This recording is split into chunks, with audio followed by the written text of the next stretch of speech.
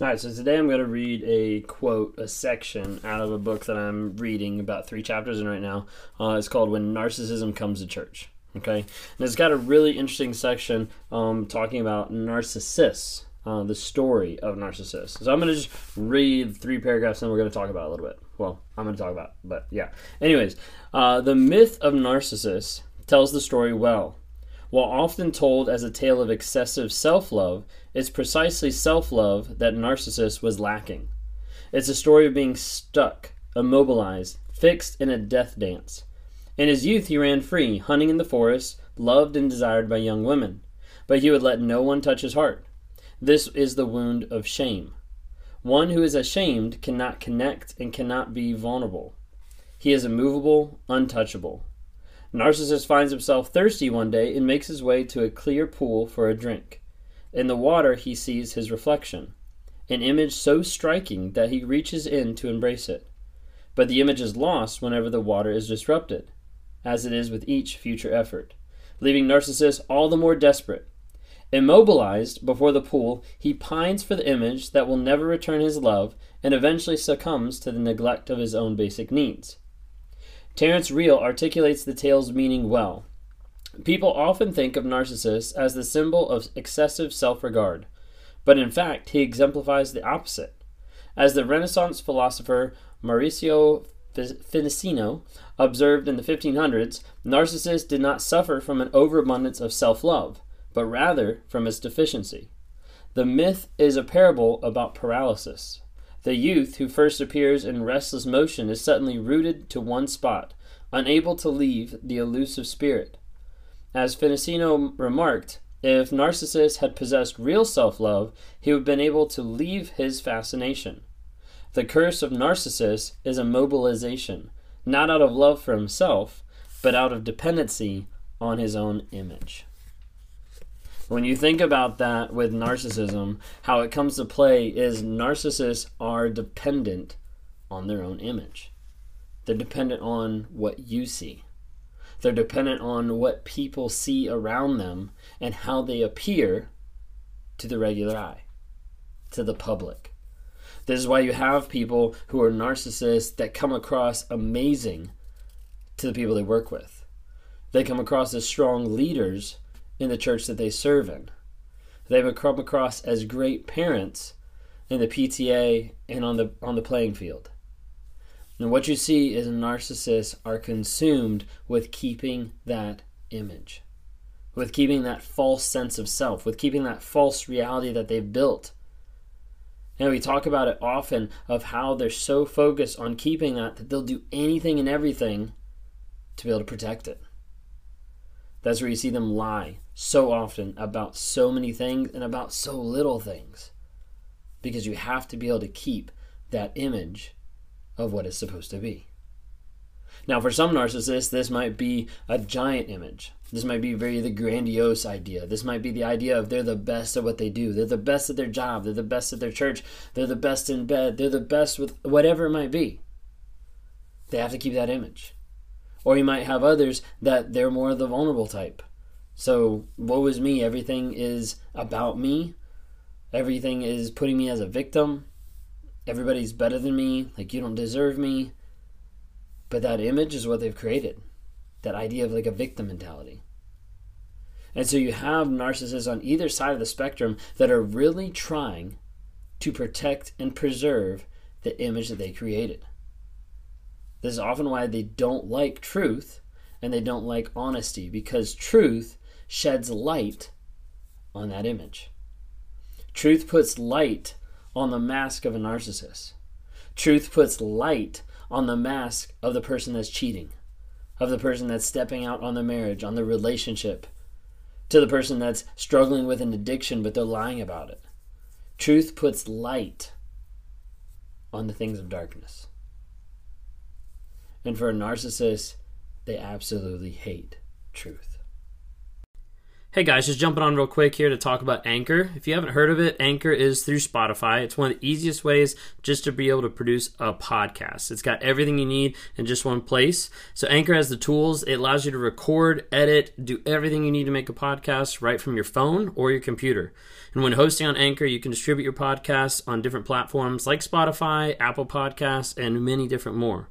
It's an awesome tool. I love using it. I've been using it for a little bit now. And the cool thing about it is it's absolutely free.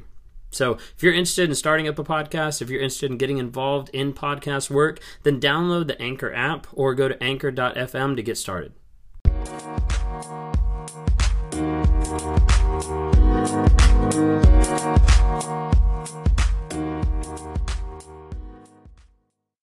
Truth and honesty are the enemies of narcissism. Because as a narcissist, if I want to accept the truth, then I have to admit that I'm wrong. And as a narcissist, I can't admit that I'm wrong because that affects my image. And my image is what matters. My image is what makes me run over people. My image is what makes me steamroll an idea at work. My image is what makes me yell at another person to prove that I'm right. My image is what makes me abuse people in private so that I can have that public image in front of other people. See, a narcissist is very immobilized around the idea of keeping their image a certain way. That may be big, that might be little, it doesn't matter. It's all about the image. And truth sheds light on that. Narcissists don't like vulnerability. Why? Because vulnerability is opening up. It's opening up that capacity, that idea for greater love, for greater expectation, for greater understanding, and for greater truth. Because you can't be vulnerable without being honest. You can't be vulnerable without having truth. Otherwise, if you're being vulnerable, it's just fake. It's just another false reality that they built. Narcissists are dependent on keeping that self-image intact. They're not good at loving. They're not good at self-love. And oftentimes we think they're so consumed with themselves and loving themselves, which I've said that too, because I do believe that's true a lot of times.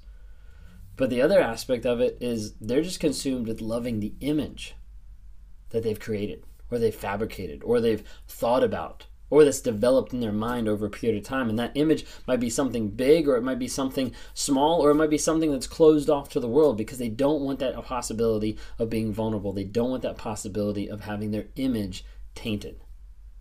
And this is why you'll see a narcissist that looks great in the public eye, looks great with people that they interact with, but comes home and emotionally or physically abuses somebody. That's what it does. Narcissists are dependent on the image that they're fabricating. So with narcissism, you might be thinking like, hey, I know that they do that, but what am I supposed to do? Like, I'm stuck in a situation where I can't get out, and all they do is just show that they're the best person ever, and I'm the worst person ever. One, you need to try to leave if you're in an abusive relationship. If you're in a relationship where you're getting physically abused, emotionally abused, sexually abused, it doesn't matter. That's not a place where you can get healing and change. That's not a place where you can learn true love. That's not a place where you can feel safe to express your emotions and your feelings. And if that person is not willing to have honest vulnerability and consistent change, then you need to leave. I'm not on this channel to bring hope. I'm not on this channel to say, like, oh, love your narcissist better. Like, no. I'm on this channel to say, hey, they need to show honest vulnerability, consistent change. If they don't, find the exit strategy and make your move. Because you need to protect yourself. And you need to make sure that you're growing and that you're changing, and you can't do that in a toxic environment. So continue to work on yourself, continue to grow yourself, continue to work to be the best person you can possibly be. That means it's probably going to take time. It's probably going to take moments of rebuilding, in one sense, your self-image, because that's been stolen from you. That's been something that the narcissist has chipped away at by body shaming you, by yelling at you, by devaluing you, by screaming at you. And as a result, they'll try to steal a lot of your image, a lot of your self-esteem, a lot of your confidence. And that's something that's going to take time, oftentimes therapy, and it's going to take a lot of work to be able to get back. to be able to focus on a better life without them. If you're in these types of relationships, please be very careful. I don't want to ever counsel anybody, and I don't say to anybody to stay. I ask them what they think they need to do, and I also tell them, hey, if you're in an abusive relationship, then you need to get out. Because you have to think of your safety, your kid's safety, your family's safety, whatever it might be. If you guys would like to talk about this, like one-on-one to the side, reach out on my website, Raw Motivations, and click on one-on-ones there. I meet with people every single day that are in these type of relationships or that have gotten out of these relationships and they're not sure what to do. They're not sure how to break free of the trauma bond, or they're not sure how to break free from the emotions that keep pulling them back, keep pulling them and tying them to a toxic person that doesn't want their best interest in mind. If that's you and you want to talk more, reach out to me, rawmotivations.com. Maybe you're a narcissist, or maybe you're that toxic person that you're starting to realize, like, hey, I have some of these traits. I'm willing to talk to you if you're willing to change and be honest. If you're not willing to be honest, or if you're just trying to talk to me to get justified about something, just don't waste your time. Don't waste my time.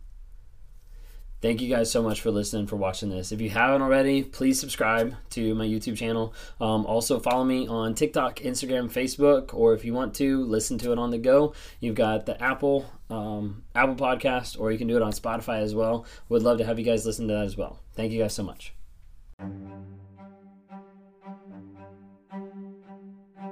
Hey, I hope you've enjoyed these episodes. I love interacting with different people. If you're interested, reach out to me sometime through my website, Raw Motivations. Would love to interact with you. Either send us a message there, schedule a one-on-one so I can talk to you and try to work with you through whatever you're going through on life. You know, whether that's a relationship, narcissism, whether that's just life, trying to get from one step to the other and trying to figure out how do I break out of this mind fog of what's going on. Would love to talk to you more.